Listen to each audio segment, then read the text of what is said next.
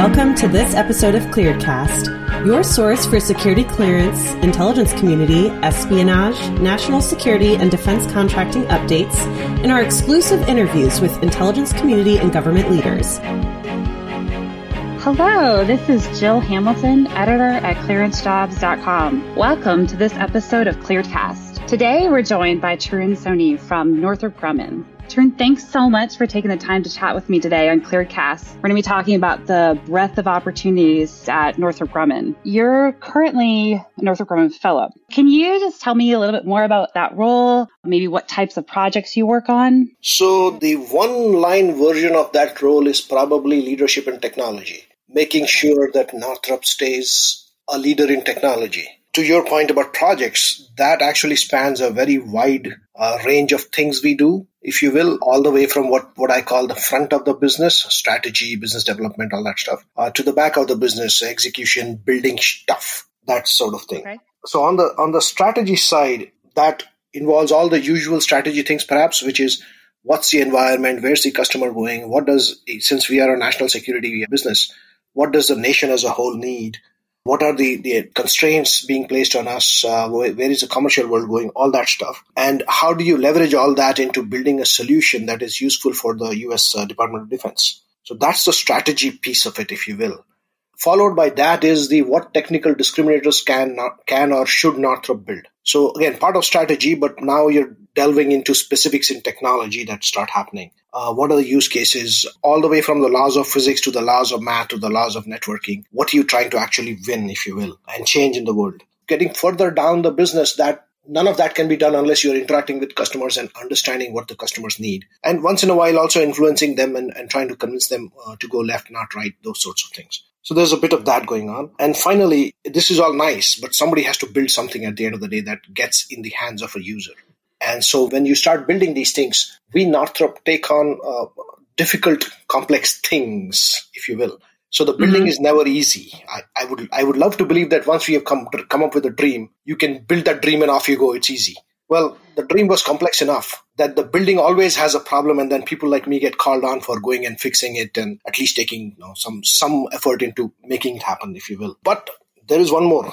The most important thing that I do is actually try to build other people who can do this. So all that was business as usual, if you will, to me. The part that is not often spoken about is mentoring and growing the workforce. So at this point in a Northrop career, if you will, or perhaps in my life, it is at least as important to grow people as it is to solve problems. So I don't necessarily want to underplay that. That becomes a huge deal. And I think I spend a fair amount of time on that front as well. Did that make any sense at all?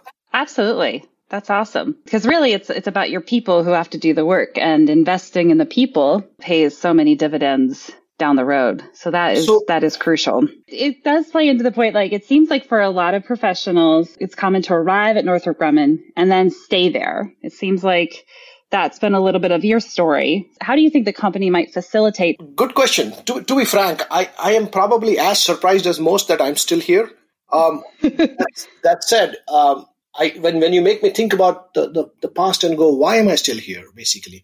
What I discover is, number one, there is the mission discussion, which is you get to actually solve things the world needs. You get to make an impact. And Northrop provides a really useful and large vehicle to do that. The second piece that happens is very rarely do you get an opportunity to play at the high end of technology space, everything from superconductors through the James Webb Telescope, through cloud computing, whatever, quantum computing stuff. I guess, personally speaking, and this may not apply to everyone, I do get bored very easily. Every couple of years, I'm thoroughly bored with whatever I happen to be doing. And Northrop has a sufficiently wide set of both spaces as well as the infrastructure to let you shift as you go. So I've done everything from pure, technology implementation through business development, through even profit and loss management. I ran a department for a while, and off to, strategy. You can think of it as preventing boredom. You can think of it as learning on a daily basis. But there is that aspect to the Northrop life, if you will. I do want to mention the size of Northrop scares a lot of people. Yes, we are large, and once in a while we might even feel bureaucratic. However, the big thing about that scale is that lets you take on difficult, hard things that often the U.S. Department of Defense doesn't even ask lots of people. One of the recent projects I worked on, a total of 3 companies got asked the question. Others don't even know what the question is. Forget trying to get to the answer. That doesn't happen unless you happen to be at Northrop. And the other trick about that scale is it touches something that is on the science side, is near and dear to my heart, which is how do you manage complexity? So when you're building big things like the James Webb Telescope is probably the example of the day, or a large satellite, or the B-2 bomber, the complexity of those things is an art by itself. It's not the individual domains, it's managing a complex system. And you're not going to find that and I have done a bunch of startups. You're not going to find that in a small startup, if you will. And I do want to go back to the people perspective, though, which is this is all nice. And maybe you can find that in other places. The other thing that happens at Northrop, and COVID aside, is making friends. There's way too many people at Northrop that I respect. There's way too many people at Northrop that I would like to go spend a little more time with and go get lunch with and pay for their coffee so I can pick their brains. So somehow Northrop has managed to collect a set of people that in itself is probably a sort of a virtuous circle, leads to people like me saying, I don't want to lose this, in effect, this family or this crowd of mine. Family is probably too strong a word, but certainly this set of people that I can call on every time I have a question. So there is that people aspect that somehow gets wrapped into this. Does that kind of sort of explain the what's going on in the brain? Absolutely. It definitely makes sense. And it does lead into your portfolio of work is very diverse. You've explained about all the different things that you have jumped back and forth into and been able to, you call it boredom, but it's also lifelong learning, a commitment to doing that. So how would you say that maybe you've built those different skill sets to grow your career over the years? Have you envisioned like the end in mind and you kind of pick things up along the way and try to get onto different programs? Or is it just as things come along and caught your interest and they've kind of been like adjacent to what you're already doing? What does that look like for you? Another astute question. You're making me introspect a bit here. That's our goal, right? Yeah. So as I think about it, I don't think I picked a goal in mind, if you will. Like I want to become XYZ by age 32 or whatever it is. It's more along lines of pattern of behavior in mind, which is I want to make sure that I do A, impactful things, and B, so the mechanism I've chosen to make an impact is high-end technology. So if you choose to say that's your underlying bedrock principle, which is number one, it has to be useful for the world. And the way you're going to make it useful is not by, loaning money or doing 15 other things, but by focusing on building good high-end technology. Then what happens is all the opportunities you choose along the way, all the places that you choose to put effort on, even all the friends you make, if you will, all the people you hang out with, line up to that naturally. So it's probably more of a behavioral trait than a specific, my resume should have the following word by so-and-so date. If you follow that, and I'm thinking through my career and I'm beginning to realize that's actually what I seem to have done. As opportunities come by, and I've done everything from startups through NASA, through Northrop Grumman recently, what happens is every choice that you have made has been on that front, which is, is this startup going to help me learn something, push technology forward, etc. As long as you do that, I think you land in a place that you are comfortable with. So that's sort of how that happens. Does that make sense? Absolutely. Definitely makes sense. So it sounds like your goal was to push technology forward. So finding things along the way that helped do that, which you found to be especially helpful at being at Northrop Grumman, to be able to do that, keeping that end goal in mind, even if it's just in the background of your mind, has helped drive your career over the years. How about any interesting projects or programs that you've worked on during your time? How much time you got? Since I joined Northrop, there's been a couple of really fun projects. These have been at scale. One of those was we developed a networking solution, Think Internet, for the nation's senior leader communications. Basically, the senior leaders of the nation, and you see some of them on the news almost every day, perhaps, get to use this and have access to their networks and their data and stay connected as they travel around the globe. First off, that's not a small job. And second, that has a whole bunch of responsibility that comes with it. So that's kind of fun. And then more recently, I got involved in a bit of a nuclear effort at Northrop, landed up designing or at least helping design the network that manages some nuclear assets. Obviously, can't speak too much about it, but that's a different kind of responsibility. Let's not mess this up. Right. If you mess up a nuclear management network, bad things could happen. So exactly. There's the level of responsibility. So the thing I did not mention in the previous questions was when you take on these things, there is a level of responsibility because these are critical things for the world. And you have to pay attention to that. You have to get very, very serious about making sure you deliver on these things, independent of what the financial and or the customer position is. Ideally, you're able to manage all of them. But at the end of the day, you have to deliver what you said. Was that a sufficient span of interesting projects? Oh, yeah, definitely. What would you say the types of work you've been able to do at Northrop Grumman?